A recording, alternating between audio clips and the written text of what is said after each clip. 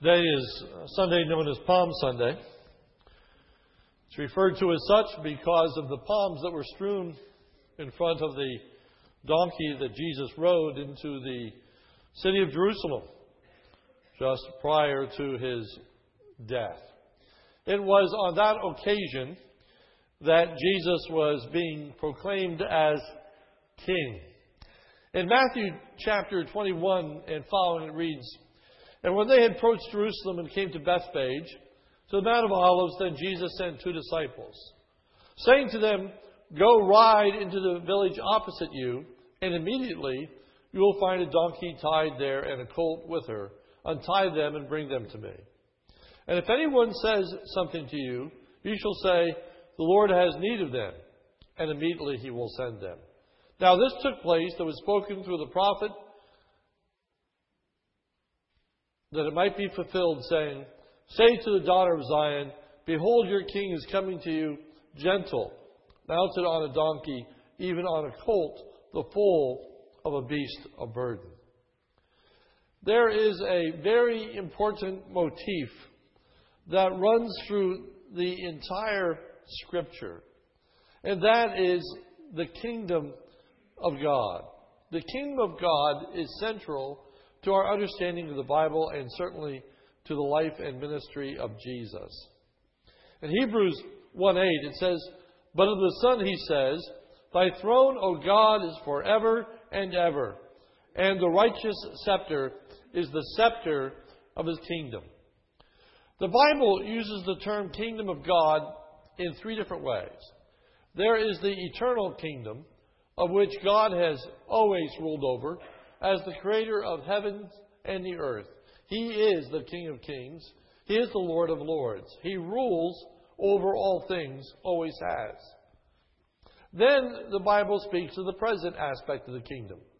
That kingdom that Jesus rules over in the hearts and lives of his people, as we acknowledge him as King and Lord of our lives.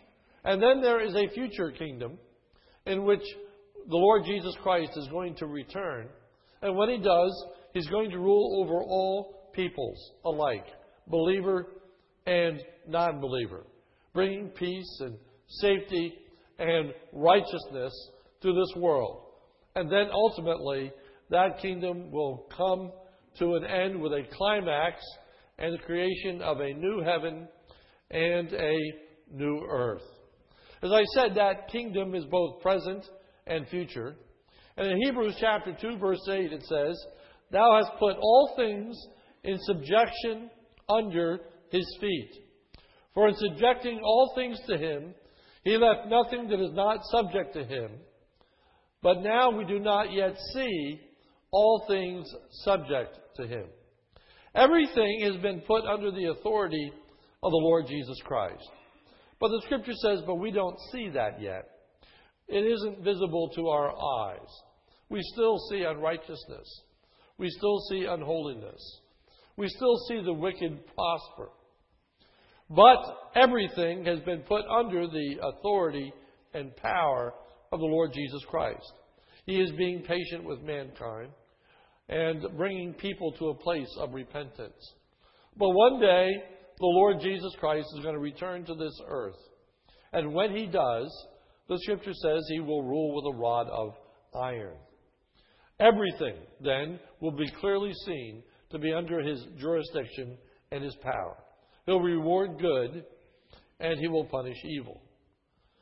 This is described in many places in the Old and New Testament.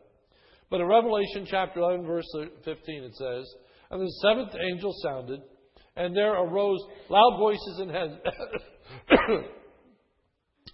saying, The kingdom of the world has become the kingdom of our Lord and of his Christ, and he shall reign for ever and ever." A foundational verse to one of the greatest epical renditions and music of all times, the Messiah. This morning, I don't have one particular text, but rather I want to talk to you about the importance in the Scripture of the kingdom. I'm going to be looking at many texts this morning. It's going to be virtually impossible for you to be able to turn with me fast enough for all these passages. So I'm just going to invite you to listen to what the Word of God has to say about the kingdom of God, and in particular, its importance. First, the importance of the kingdom can be seen in the emphasis that it receives in Christ's teaching. In Matthew chapter 4, verse 23, in the early Galilean ministry, it begins with these words. And Jesus went all about Galilee, teaching in their synagogues and preaching the kingdom of God. Preaching the gospel of the kingdom of God. Luke records that Christ came for the kingdom's purpose. Luke 4:43, and he said to them, I must preach the kingdom of God to other cities also. That was the primary purpose and role of Jesus' coming the first time to earth, to preach the gospel of the kingdom. And many times today we refer to the gospel, but we truncate it. We make it short. We use an abbreviated shorthand version to refer to the gospel. But in the Word of God, the gospel is the gospel of the kingdom. It's the good news of God's kingdom. And the gospel centers on how a person can be a part of the kingdom of God. I'll say more about that in the future. But the Sermon on the Mount is devoted to an exposition of the character and conduct of those who are citizens of the kingdom. It begins with a series of pronouncements of blessing to those who belong to the kingdom and concludes by making a sharp division between those who will enter the kingdom and those who will not.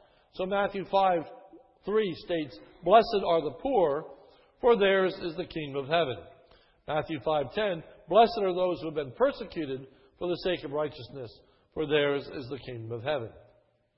In forecasting the course of the age to his disciples, Jesus said, And this gospel of the kingdom shall be preached in all the world for a witness unto all the nations, and then shall the end come. The end won't come until the gospel is preached to every single nation of the world.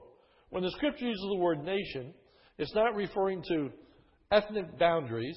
It's not referring to places such as the United States or Russia or geopolitical locations.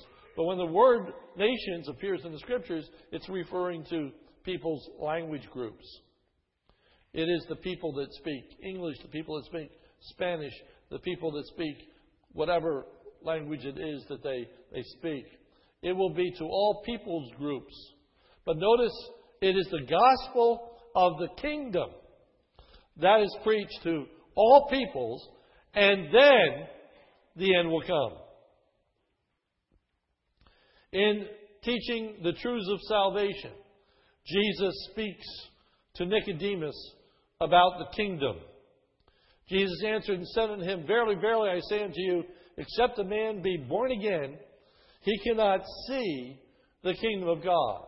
There is no part in the kingdom of God without being born again. We'll talk more about that at the end of the message. The importance of the kingdom is seen in the narration of the events in Christ's life. It is central to our understanding of who Jesus is, that we understand He is the King. He is the one who comes in absolute authority before God. And the kingship is central to every facet of Jesus' earthly life and ministry. The narration of the birth events concentrates on the kingship of the Lord Jesus Christ. Now, there are many verses that I could use here. I chose just one. That is when the wise men come and say, Matthew 2:2, Where is he who has been born King of the Jews? For we saw his star in the east and have come to worship him. And then, of course, Herod views him as a threat to his own throne and has everyone 2 years and old every male child slain. But it centers around his kingship. Christ's miracles are instructive teaching concerning his kingship. There are two primary responsibilities, if you will, of a king in the Old Testament. A king was desired for his ability to provide for his people and to protect or deliver his people. And Jesus used the miracles that he performed to demonstrate those two qualities in his kingdom. First, his ability to provide. We could look at many. I will just refer to the feeding of the 5,000 in John chapter 6. And it says this: When Jesus therefore perceived that they would come and take him by force to make him a king, he departed into a mountain himself alone. When the people ate of the bread that he provided, they wanted to come and to make him their king by force. But he refused that. He didn't come to rule this earth at that time in a political sense. But Jesus used his miracles to demonstrate his kingship. It begins by demonstrating his rule or authority over all creation. You may remember the incident of when Jesus is with his disciples on the Sea of Galilee. He's asleep in the boat, and a great storm comes upon the sea, and the winds come, and the waves rise, and the disciples are fearful for their lives, and they wake Jesus. And in Matthew 8:27, he commands the winds and the sea to cease. And the result is, in Matthew 8:27, the men marveled, saying, "What kind of man is this, that even the winds and the sea obey him?" To demonstrate his authority, his kingship over all of creation. Jesus used the casting out of demons to demonstrate his rule over the spirit world. We are told in the Scripture that all things are subjected unto him. Things in heaven, things in the earth, things under the earth. And to demonstrate his authority over even the spirit world, Jesus repeatedly cast out demons. And in Mark 1:27 it says, "And they were all amazed, so they debated among themselves, 'What is this? A new teaching with authority commands even the unclean spirits, and they obey him.'" See, that's the key thought about Christ's kingship. That word obedience comes up time and time again. The disciples marveled and said, "Even the winds and the sea obey him. Even the unclean spirits obey him." Because that is what a king is due. Obedience. Jesus' healings demonstrated his authority to forgive sins. We find in the Word of God that as a result of sin entering the world, a curse has come upon this entire creation, and with it a curse upon mankind. And among the curses that have come upon mankind is our diseased bodies. It is because of sin that mankind dies. The wages of sin is death. Jesus came and conquers. He rules over sin and death. His bodily resurrection that we're going to celebrate next week is demonstration and reality of His ruling over sin and death. Jesus performed the miracles that He did to demonstrate He has that kind of authority. He is able to raise the dead. He raises Lazarus from the dead. He heals Jairus' child. And in Matthew chapter 9, after healing the paralytic man, He says this, which is easier to say, your sins are forgiven, or to say, rise and walk? But in order that you might know that the Son of Man has authority on earth to forgive sins, then He said to the man who was paralytic, rise, take up your bed, and go home. And he arose and went home. Jesus said, your sins are forgiven. Those that were gathered were astounded that Jesus would say such a thing. He said, which is easier to say? Rise and walk, or your sins are forgiven? But He said, I said your sins are forgiven so that you would know, that you would understand the import of what's taking place. Jesus didn't heal everybody that came into His acquaintance. Not every leper was cleansed when Jesus died. Not every crippled walked before Jesus died. That is not why He came. He did not come to heal every leper and to have every crippled man walk. And yet He could say, when He died on the cross, it is finished. The work that God had given Him to do, He had accomplished. Why? Because the miracles were simply illustrative. They were to demonstrate He has that kind of power. He has that kind of authority. And one day, we all are going to be resurrected. One day, every child of God is going to be healed. There's going to be no more pain. There is going to be no more sorrow. There is going to be no more disease. There is going to be no more heartache. One day it's coming. And that future kingdom is absolutely real. Jesus came to demonstrate the reality of that kingdom. And He performed the miracles to show that He indeed has that kind of ability and power. The triumphal entry that we're celebrating today is a proclamation of Christ's kingship. All four Gospels record the triumphal entry as fulfillment of Zechariah 9:9. Rejoice greatly, O daughter of Zion. Shout, O daughter of Jerusalem. Behold, your king comes to thee. Christ's death centers upon His kingship.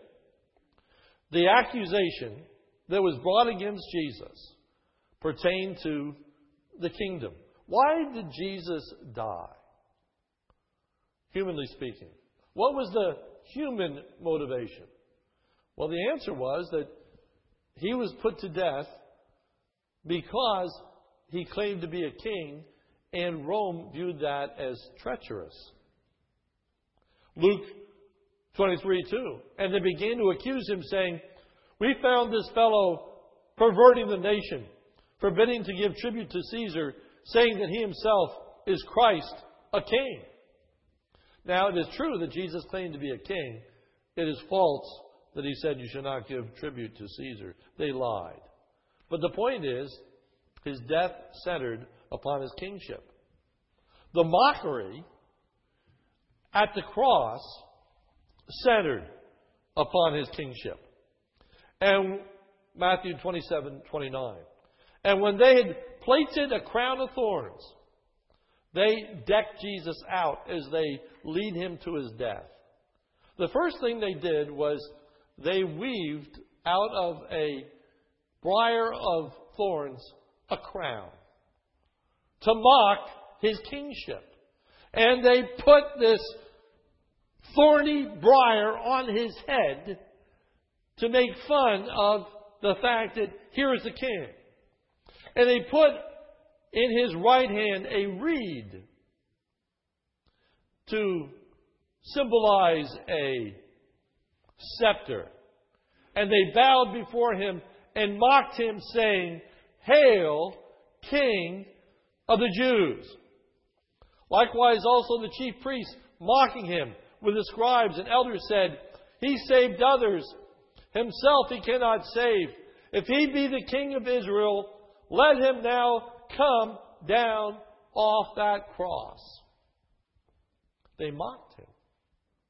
They said, He can't save. He can't deliver. A king delivers. And he can't even deliver himself because he is hanging upon a cross.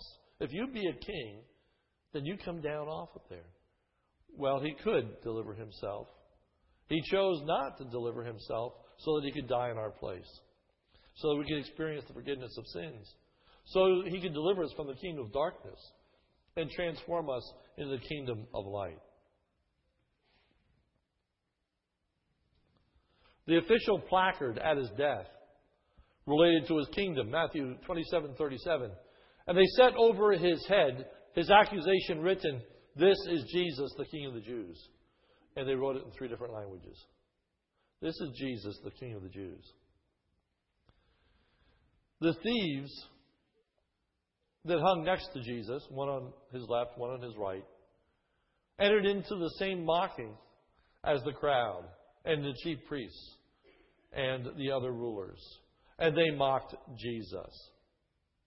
And then the one thief quit mocking Jesus and believed in Jesus.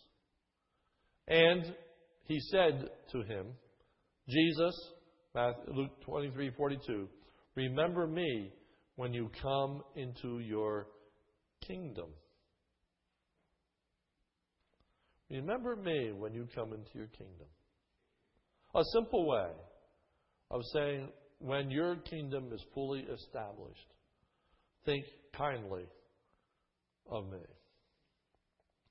The importance of the kingdom can be seen in its emphasis in the Acts and the epistles. This isn't just the Gospels.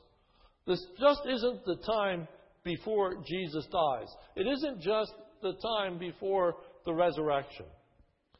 The gospel of the kingdom is central to the whole New Testament. Jesus, after his resurrection, appeared to the disciples and spoke to them concerning the kingdom. Acts 1:3. To these he also presented himself alive after his suffering by many convincing proofs, appearing to them over a period of 40 days and speaking of the things concerning the kingdom of God. When everything was summed up, when the writers wanted to give us a summation of what Jesus taught and spoke about after his resurrection, when he appears to his disciples over numerous occasions, he spoke concerning the things of the kingdom. It's all about the kingdom. Philip preached the kingdom of God, Acts 8:12. But they believed Philip preaching the good news about the kingdom of God and the name of Jesus Christ. They were being baptized, men and women alike. Baptism, which we're going to celebrate next Sunday night, was associated with Christ's kingship. When they believed the preaching of the good news about the kingdom of God, they were baptized, men and women alike.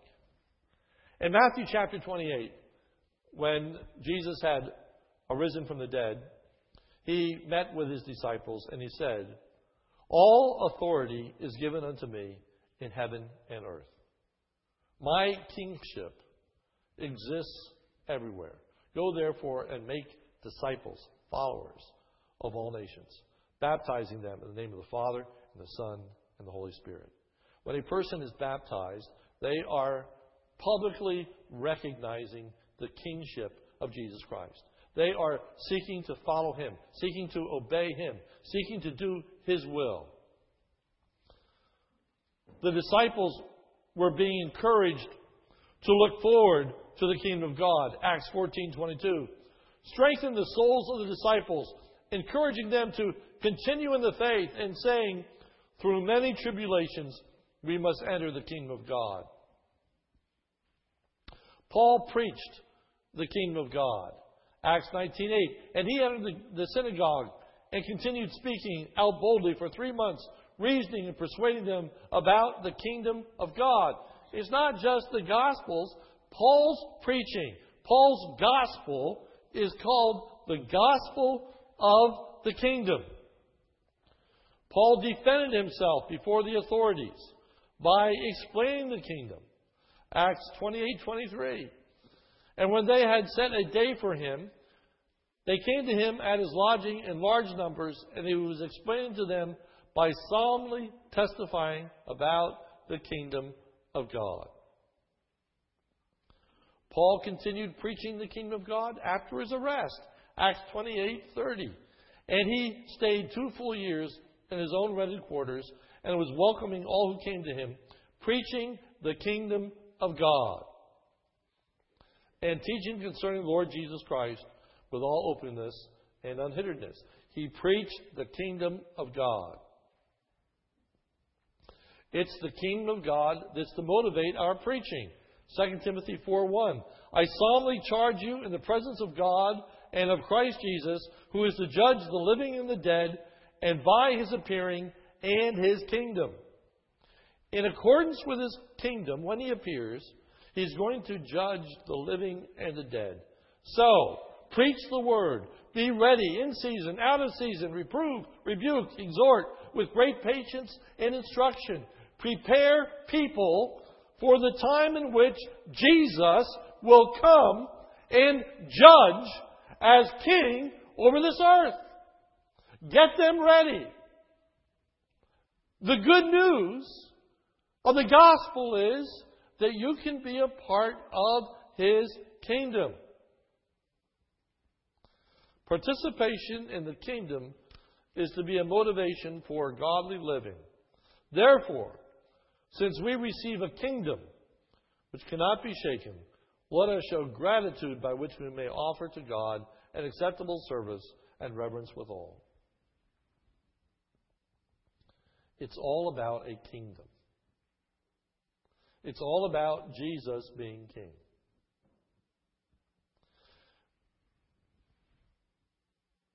His kingship in the book of Hebrews starts by saying that he created all things. In John 1, it says, the beginning was the Word was with God, the Word was with God. All things were made by him, and without him was nothing made that was made. He made all things. He ruled over all things. He created Adam and Eve, and he gave them dominion. He gave them kingship. They were to be his representatives. They were to rule as in place of God himself. They were to rule over the earth, demonstrating God's righteousness, God's holiness. They were to be the earthly representation of who God is, but they failed miserably. They were disobedient to God. They were proud. And they ate from the tree of the knowledge of good and evil. And as a result, sin entered this world. And they were thrown out of the Garden of Eden, that beautiful, wonderful place that God had created for them to enjoy and participate in. And there were seraphim that were put there to guard the entrance. They couldn't get back into Eden because they had been separated from God. The gospel message is about how a person can get back into the kingdom of God, because mankind was thrown out of the kingdom. We find in the Scripture that in order to be a part of God's kingdom, we must be absolutely 100% righteous. 1 Corinthians 6:9. Do you not know that the unrighteous shall not inherit the kingdom of God? Do not be deceived. Neither fornicators, nor idolaters, nor adulterers, nor effeminate, nor homosexuals, nor thieves, nor covetous, nor drunkards, nor revilers, nor swindlers shall inherit the kingdom of God. You cannot be unrighteous and be a part of the kingdom of God. Ephesians 5:5. For this you know with certainty. This you know beyond a shadow of a doubt, that no immoral or impure person or covetous man who is an idolater has an inheritance in the kingdom of Christ and of God. No man. That sounds pretty hopeless. To be absolutely 100% righteous in order to be a part of the kingdom. Well, except that the gospel of the kingdom, the good news of the kingdom is that we can become a part of God's kingdom through the redemptive work of the Lord Jesus Christ. 1 Corinthians 6:11. Let me read 9 and 10 and then 11. Do you not know that the unrighteous shall not inherit the kingdom of God? Do not be deceived. Neither fornicators, nor idolaters, nor adulterers, nor effeminate, nor homosexuals, nor thieves, nor covetous, nor drunkards, nor revilers, nor swindlers shall inherit the kingdom of God. And such were some of you. But you are washed. But you are sanctified. But you are justified in the name of the Lord Jesus Christ and the Spirit of God. Your sins can be washed away through the redemptive work of the Lord Jesus Christ for us. Colossians 1:13. For he delivered us from the domain of darkness, transferred us to the kingdom of his beloved Son, in whom we have redemption, the forgiveness of sins. Jesus Christ came to take away our sin so that we could be part of his kingdom. Jesus taught that to participate in his kingdom, we need to love the Lord Jesus Christ. James 2:5. Listen, my beloved brethren, did not God choose the poor of this world to be rich in faith and heirs of the kingdom which he promised to those that love him? You see, mankind's problem is all about sin. We have all sinned.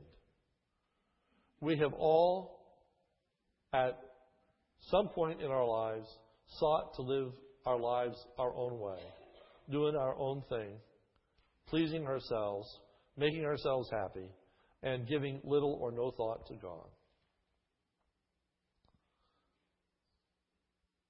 That alienates us from his kingdom. That is just absolute demonstration that we fail to recognize his authority in our lives. He wasn't king in our lives. We weren't living our lives to bring him honor and glory and to serve his purposes and his ends. We were outside of his kingdom. Jesus came to make it possible to be a part of his kingship, to be a part of his kingdom. Jesus died to welcome us under his protection and deliverance. Jesus came demonstrating that he really is the king. He really does have power over the winds and the sea. He is the creator. And he commanded the winds and the seas to be still. And they marveled and they said, what man is like this? Who has that kind of authority? He cast out demons. Because ultimately, he's going to cast Satan into hell. And Satan is going to be punished. And to demonstrate that he has that power and that it will happen in the future, he exercised his power over the demons and cast them out of numerous individuals. And they marveled. And they said, what man has that kind of authority that even the demons obey him? And then he healed the sick to demonstrate that he has the power to forgive sins, to take away the curse of man's judgment and replace it with health and strength.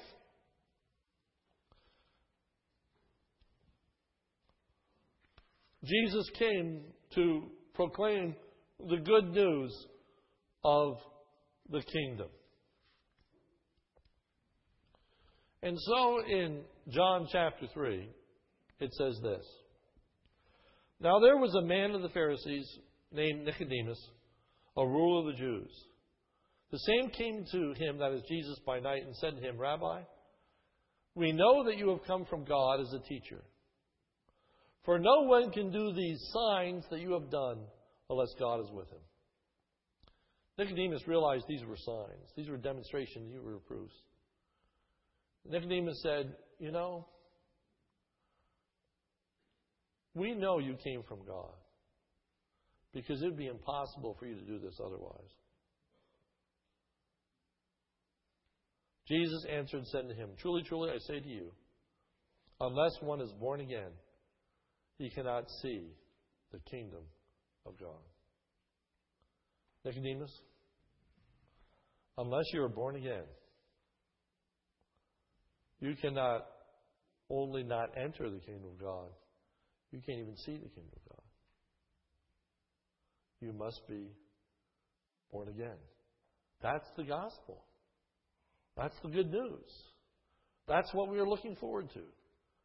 Being a part of the kingdom of God. Having the privilege of God reigning over us to protect us and to deliver us. That means we need to repent of our sinfulness. We need to repent of our disobedience. We need to acknowledge, I have not been living my life for the King. I've been living my life for myself. And I need to be born again.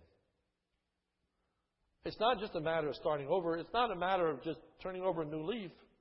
How do you get rid of all the past that you have done? It's not a matter of trying to make up for all your sin by outweighing it with more righteousness. No. It requires a new birth. It requires a new start. And so the Bible uses a number of different metaphors to illustrate it.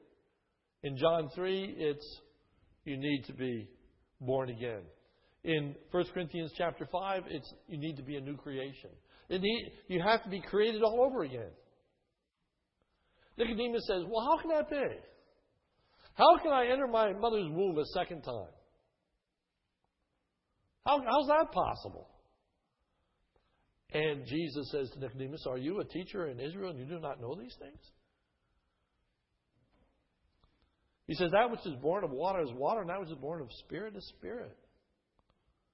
There is a natural birthing process that is seen in the embryonic fluid. My daughter's in labor at this very moment. Did her water break yet? I don't know. But it's going to happen that the baby's going to be born. The water breaks. There's a natural birthing process. And then there's a spiritual birthing process that happens through the work of the Holy Spirit that causes a person to have a new relationship to God. They get to start over. They get to be a new creation. They get to be a part of the kingdom when they were not worthy of being a part of the kingdom. That's the good news. The good news is the kingdom's coming. And you can prepare for it. You can be ready for it. You can be a part of it. You can rejoice in it. It's coming. It's coming. And so as we center upon this Palm Sunday, the application is extremely simple. And that is, are you a part of the kingdom of God? Are you ready for that day in which, when the Lord Jesus Christ returns, He is going to punish all evil and reward all good? Are you ready when some will be in His presence forever and ever, and others are going to be cast into a hell? Are you ready? Jesus came announcing the good news. The good news is you can be a part of the kingdom if you want to be. Doesn't matter what you've done. Doesn't matter how you live. Doesn't matter. Such were some of you, it says in 1 Corinthians. But now you're washed. But now you're sanctified. but now you're cleansed through the work of the Lord Jesus Christ. Jesus has the power to forgive sins. We know it. He healed the sick. He raised the dead. And He offers to you a part in His kingdom. And so I just simply ask you this morning, have you ever confessed your sin? Have you ever acknowledged before God that you were going your own way, doing your own thing, and not really interested in absolutely 100% obeying the King of Kings and Lord of Lords? And you want forgiveness. You want to acknowledge Him as your King. You want to acknowledge Him as your Lord. You want to experience Him as your Savior. You want to be delivered. You want the protection and the provision and the power of His kingdom. If you desire that this morning, then you need to be born again. Then you need a new start. Then you need to place your faith in Jesus Christ, who died on the cross to take away the punishment of our sin, who rose again to demonstrate that He in fact is King of Kings and Lord of Lords. He's coming again. Do you know the Lord Jesus Christ as your Lord, your Savior, your King? This morning, as I close, I'm going to close with an invitation. That is, this morning, if you want to be a part of His kingdom, if you are willing to say, yes, Jesus is King, Jesus is Lord, He's the Creator of the heavens and the earth, He rules over all things. Even now. You know, we talk about making Him your Savior and your King. Let me tell you something. He is your King. He is your King. He is your sustainer of your life. You can't breathe without Him. And when God decides to take you, you're gone. You are at His disposal. He can do anything He wants with you, and you are powerless.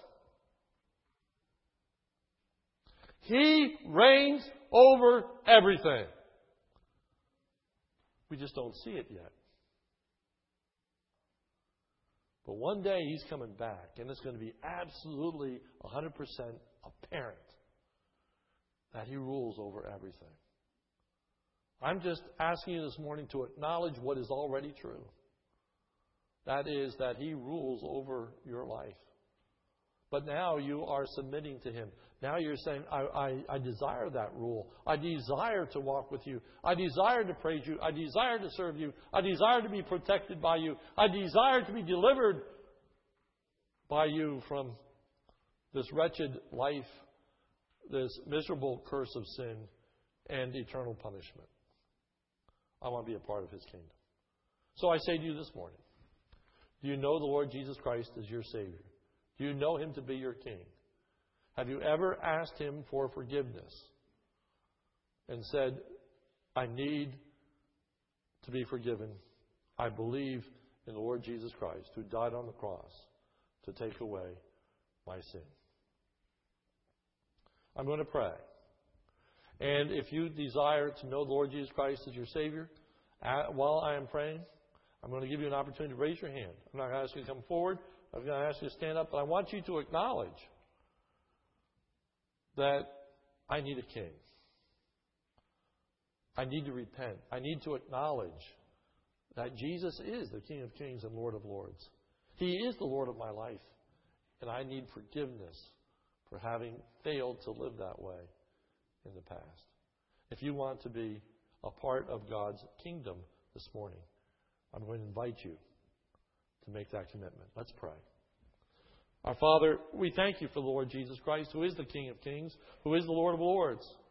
All of the Scripture centers upon the kingship of Jesus Christ, the one who created all things, the one who's coming back to this creation, the one that's going to heal this creation, and the one who's going to make a new heaven and a new earth, of which all those that are united to Him are going to experience bliss forever and ever And all those that aren't united to Him are going to experience an eternal wrath. We thank You that we have the good news in proclaiming the kingdom. A good news that anyone here who wants to be can be a part of that kingdom. And so, Lord, we pray for Your Spirit to work and to move and to bring people to a place where they acknowledge You as King of their lives. Very quickly this morning, if there's anyone here who has never, ever asked Jesus Christ to forgive them of their sins so you can be a part of His kingdom, would you quickly raise your hand so I can see that? Would you raise your hand so I can see that you want to be a part of His kingdom this morning? Yes? Anybody else? Yes? Thank you. Anybody else? Yes, thank you. Anybody else want to be a part of His kingdom? Let's pray. Our Father, we thank You for these individuals that have said that they want to be a part of Your kingdom. Lord, bless them. Give them understanding. Give them knowledge of what it is that You are about. Oh Lord, create faith within them. Thank You for Your ministry to us. Thank You for Your beloved kingship in our hearts and our lives. For it's in Jesus' name that we pray. Amen. In